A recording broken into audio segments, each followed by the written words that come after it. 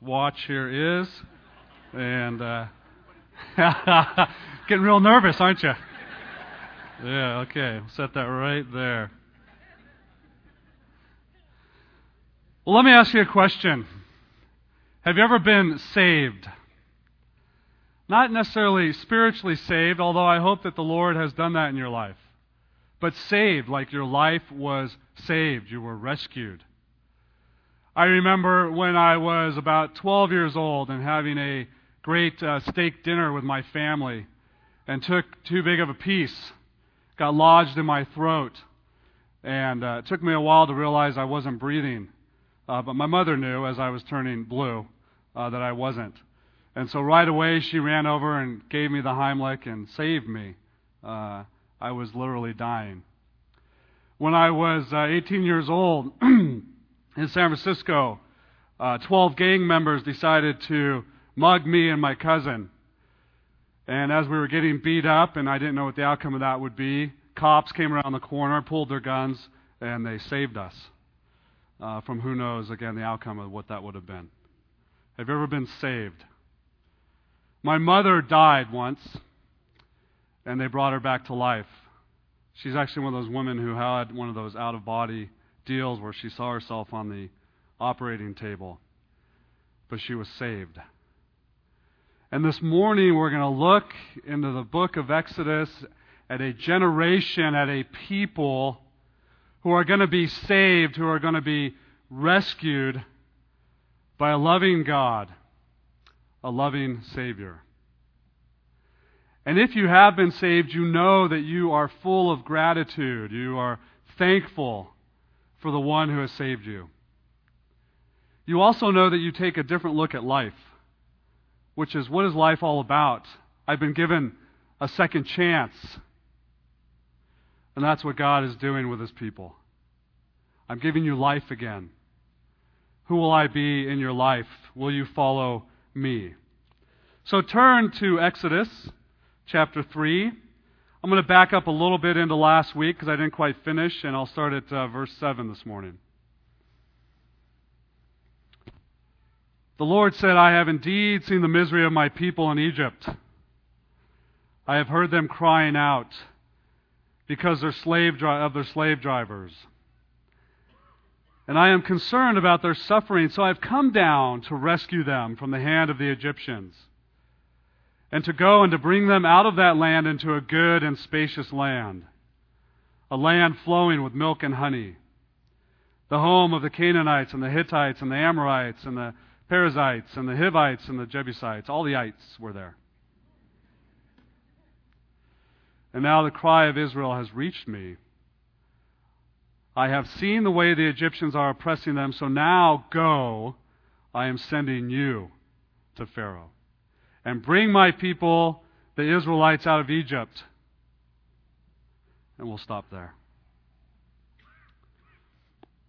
Here's what I want you to notice about the book of Exodus.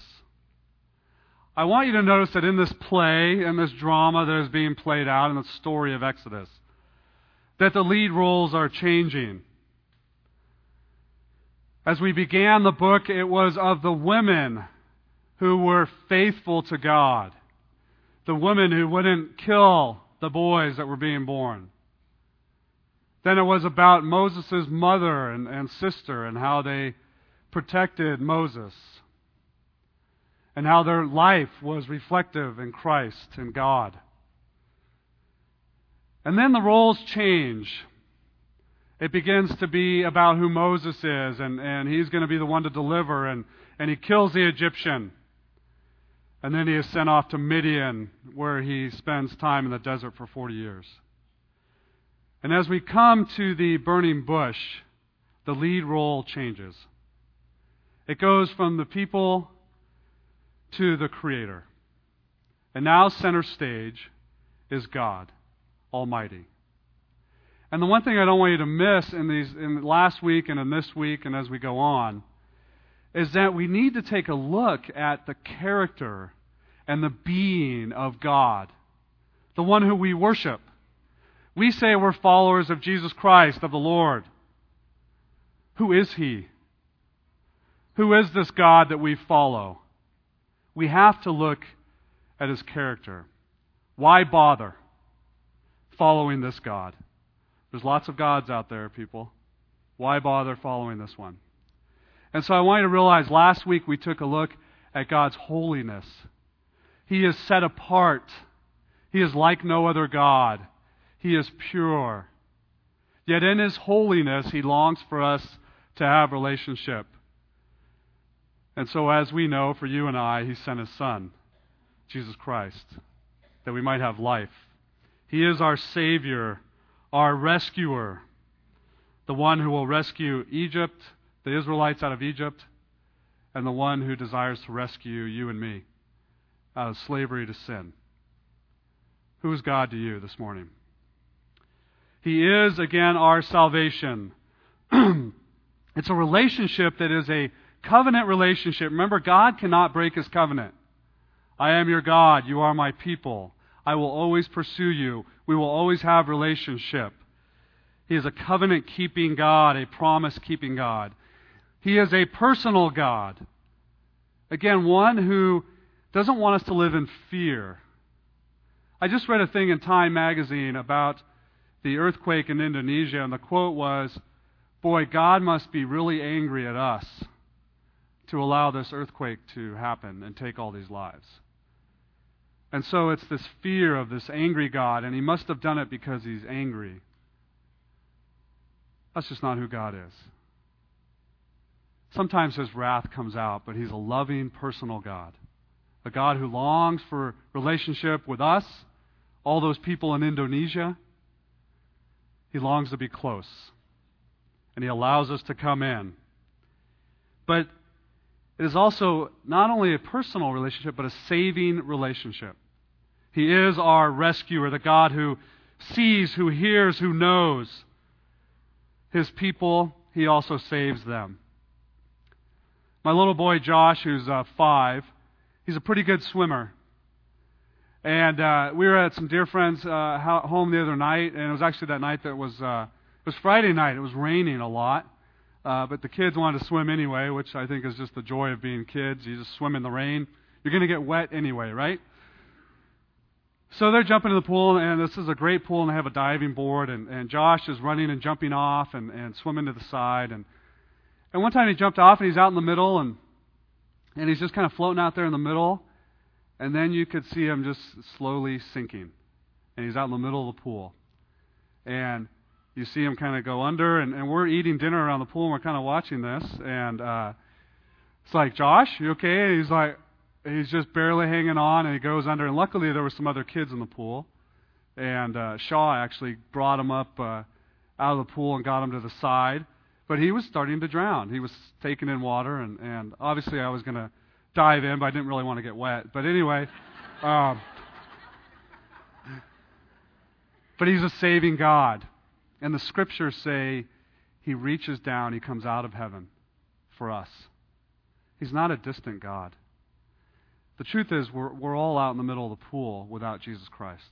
We are drowning spiritually. We have no life without Him. And He sees us drowning. And God doesn't just sit there like I did by the poolside. He reaches down, pulls us out of the pool so that we might have life. Awesome God, glorious God, fearsome God. His holiness stoops to save us. Charles Spurgeon pleaded with his congregation to those who need a saving God. And I think that's all of us in this room. Sinner, tell God your misery even now. He will hear your story. He is willing even to listen to that sad and wretched tale of yours about all of your multiplied transgressions, your hardness of heart, your rejections of Christ. Tell Him all, for He will indeed hear it. Tell Him what it is that you want. Oh, what large mercy. Oh, what great forgiveness. Just lay your whole case before Him. Do not hesitate for a single moment. He will hear it. He will be attentive to the voice of your cry. God was saving them, the Israelites, and He's saving you and me from the bondage of sin into something, into the promised land, to life with Christ, into a land that is full. God is working. Jeremiah 29:11 says, "For I know the plans I have for you." Actually, the Hebrew says, "I know the plans that I am currently planning for you." I have plans for you, and I'm making them right now because I'm excited about your life. And here are the plans. Plans to prosper you, not to harm you. Plans to give you a hope and a future. Then you will call upon me, you will come and you will pray to me, and I will listen to you.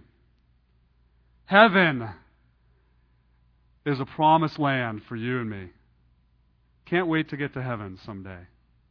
Life placed in Christ today, or whenever you place your life in Christ, is the promised land. It is abundant life in Jesus Christ. It is forever in His presence. And Christ says, "I dwell within you." And so we have life in Christ now, today, as we live in Him. So He saves us out and delivers us into abundant life. He is our provision. It's a place where we will worship Him now and forevermore. He calls it a land of milk and honey. It's all the idea of the beautiful abundance. Obviously, the milk needed to come from goats, and they needed pasture. And so you have the idea of beautiful green pasture. Remember Psalm 23, "I will make you lie down in green pasture." It's a place of provision and rest. And honey, just the overabundance of dates and possibly honeybees that they had, but a lot of the syrups that came from the different dates and things like that. Just this idea of overflowing abundance. There will be life. There will be sustenance there. I will take care of you because you are my people. And I give you a land that's not just a little land. Again, he lists out, right, all the Canaanites and the Hittites. That's a lot of land, people. They occupied a lot of space. And he says it's all going to be yours. Isn't that a little bit beyond and above? It's not just a place to go dwell. It's this awesome, spacious land to go and enjoy and be provided for. Why? Because God just loves us. You see, there's a reason why God says, would you stop worrying about your life? Would you stop it? Literally, it's a command. Stop it. Knock it off. Don't you know how valuable you are to me? Look at the birds of the sky and the lilies of the field, and I take care of them. Don't you know? If I take care of them, don't you realize how much more valuable you are? So stop your worrying, because you have life in me. And not only do I want to give you life, I give it to you in abundance. I just love to surprise you. Just like any father loves to bless and surprise his children. You know, my wife and I, just last month actually, we just kind of hit one of those seasons where we were a little bit behind financially. You guys ever get there? And we were it was about like $300. We had some bills, and I'm like, I don't think we have this money to pay these. These are going to be late. And I hate that. I just don't like to be late on those things.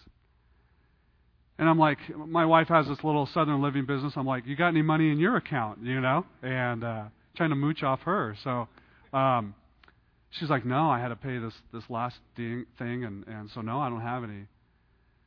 I was like, boy, well, okay, I guess we're just going to have to be late. Go to the mail that day, pull out the mail, and I totally really had forgotten about this, but there was our tax return. We actually got a little bit of money back. It was $357 was our tax return. Not only did we meet our $300, but we went to the land of milk and honey and got some ice cream, and we were able to enjoy. And that was just God's little blessing to us. I don't think it was just a little thing, though. Do you know what I mean? It's like, Rod, Kina, don't you know? I'll meet your needs. I know you have bills to pay. Stop your worrying. I love to bring you into, your life is in me, let me just bless your life. I have a place for you to dwell, and it's life in me. When we live in Christ, people, it sure is fun. It's an adventure, it's scary, we don't know all the time how things are going to work out, but it is life, and it's life in Christ. He says, I am the bread of life. Jesus does. I am your abundant provision. I have all of this for my people. And then he says to Moses, I have this place to go. I'm going to deliver them up. Now, you go and take my people into the promised land. You do it. I'm sending you. This wonderful, intimate God who involves us in his kingdom work. I have all of this to offer, all of this goodness of who I am, and now you go and offer it to the people.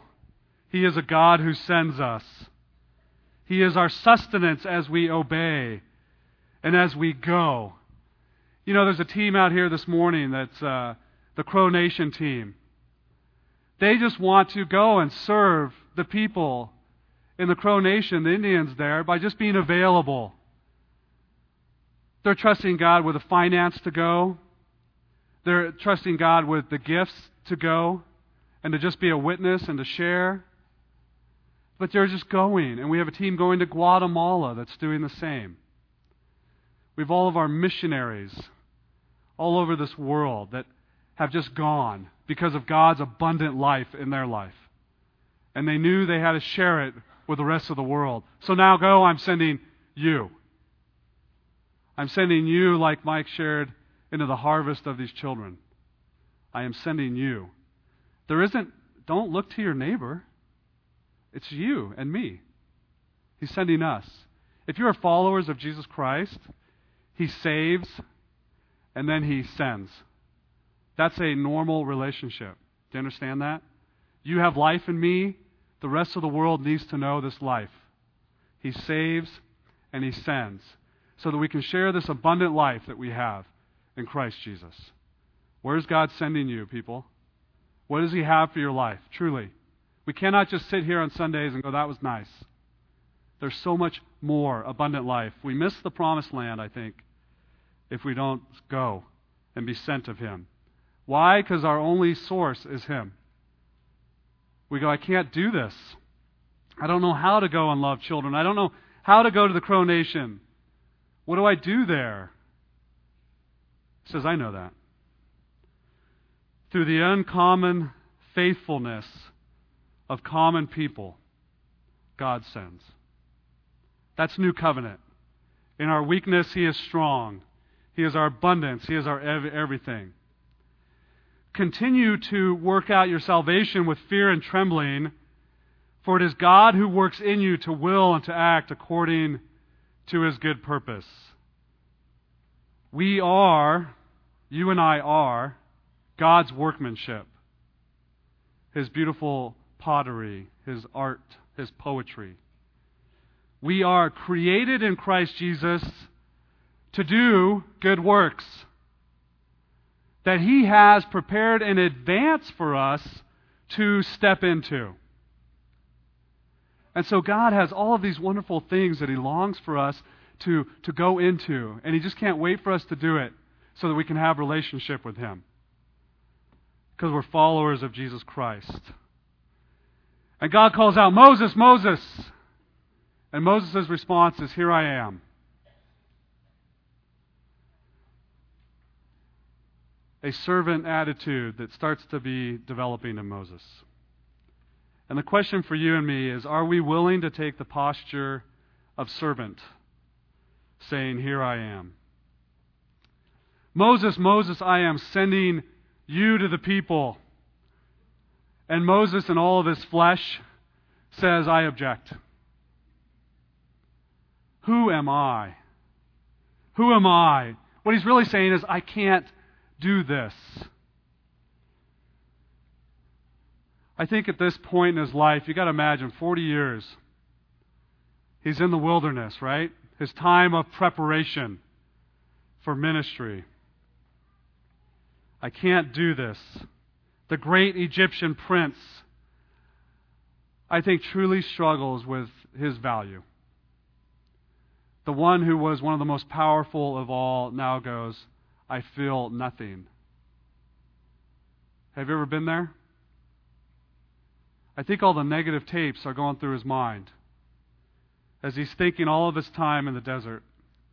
I'm a murderer. I took life. I am a disgusting shepherd, the lowest form, the most degrading. And here's the one I think that pierced the most. We say sticks and stones, break our bones, but words never hurt us. Oh, that's so false. Words hit us to the core, stick with us for so long. And here's the words. Who are you, Moses? Who are you to judge over us? Who are you to be the ruler over us when the Hebrew brothers were fighting? And then Moses says to God, who am I? He tried to take leadership. He thought he was supposed to do that. Took things into his own hands. And now I think has been humbled to the core and broken. And really, who am I in this? You know what? You may have been torn down your whole life, feel that you're not worthy, that you have no purpose. How could God ever want relationship with me and or even use me for life? How could He do that? But the eyes of the Lord look upon you and look upon your heart, and He says to each one of us, you are my beloved. You are so valuable to me. Let me speak into your life who you are to me. That our identity is in Christ alone. Romans 8 reminds us we are sons and daughters of God. The Spirit testifies that we are God's children. This is why we can come before a holy God. You are cleansed. And it goes on to say, if we are children, then we are heirs. We take in all that is of God's kingdom. That is who we are. We are adopted and we are redeemed. Corinthians says we're new creation in Christ Jesus. We'll be united with Him in His resurrection, Romans 6 tells us. Plain and simple, He just loves His children. And He can't stop loving us. That's the truth about our God that we serve. Who am I? I'm a son or daughter of the Most High God. Don't ever forget that about you. And in the midst of that, He loves for us to share in His love, and He wants us to share that with others, that the children and that others who don't know Him may know Him and put their faith in Him. And so He says to you and to me and to Moses, I'm sending you. Our identity, again, is in Christ.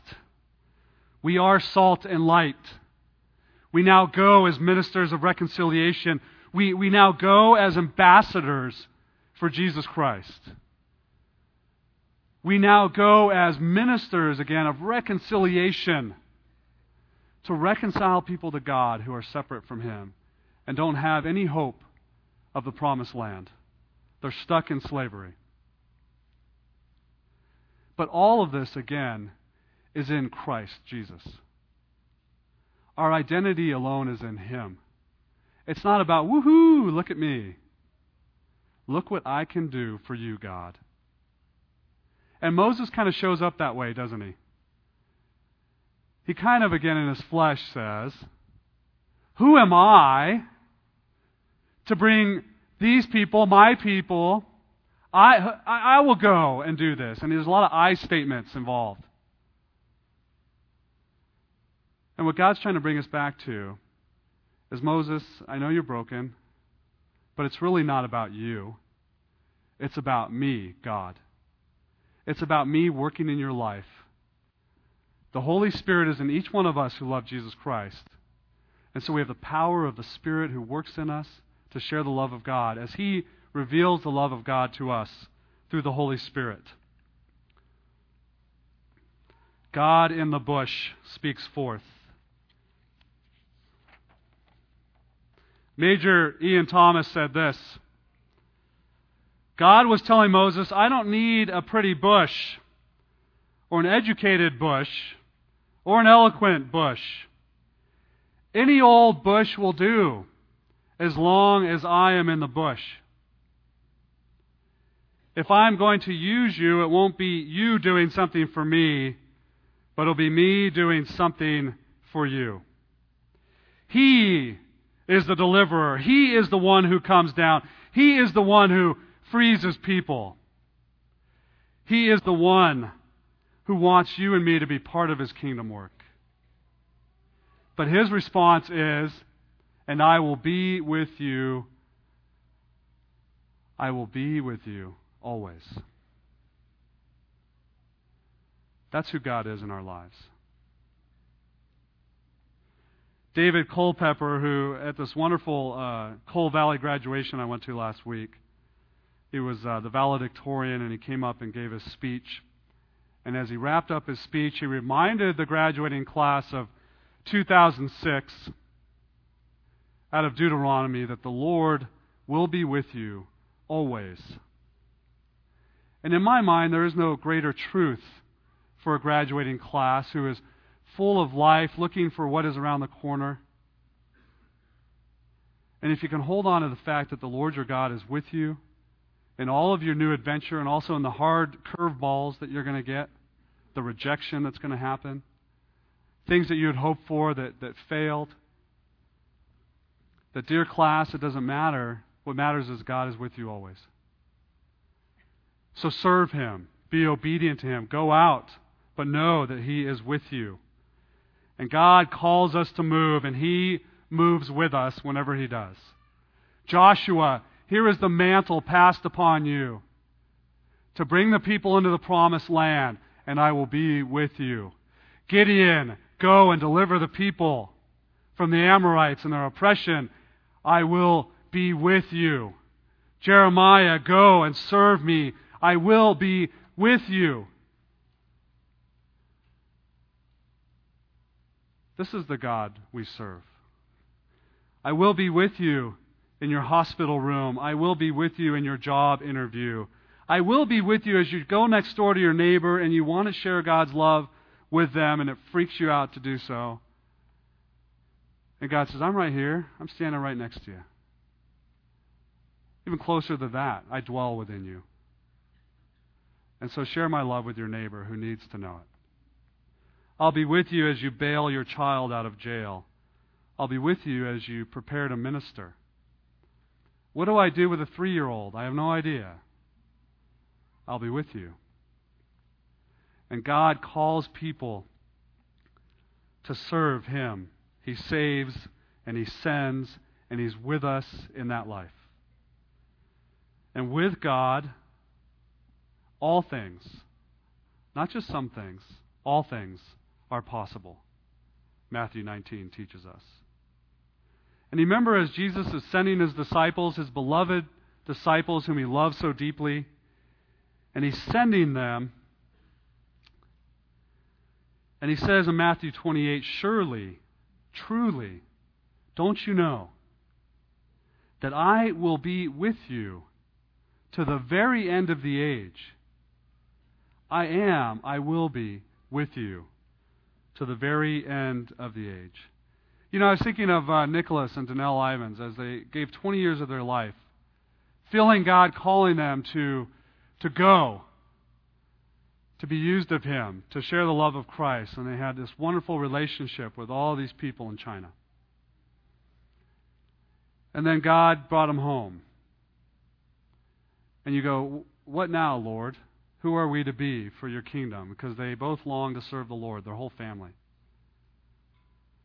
And so as they trust Him and as they wait upon Him, I know He was reminding them, and He shared it with us, that the Lord again was with them in all these things. All the interviews He went to.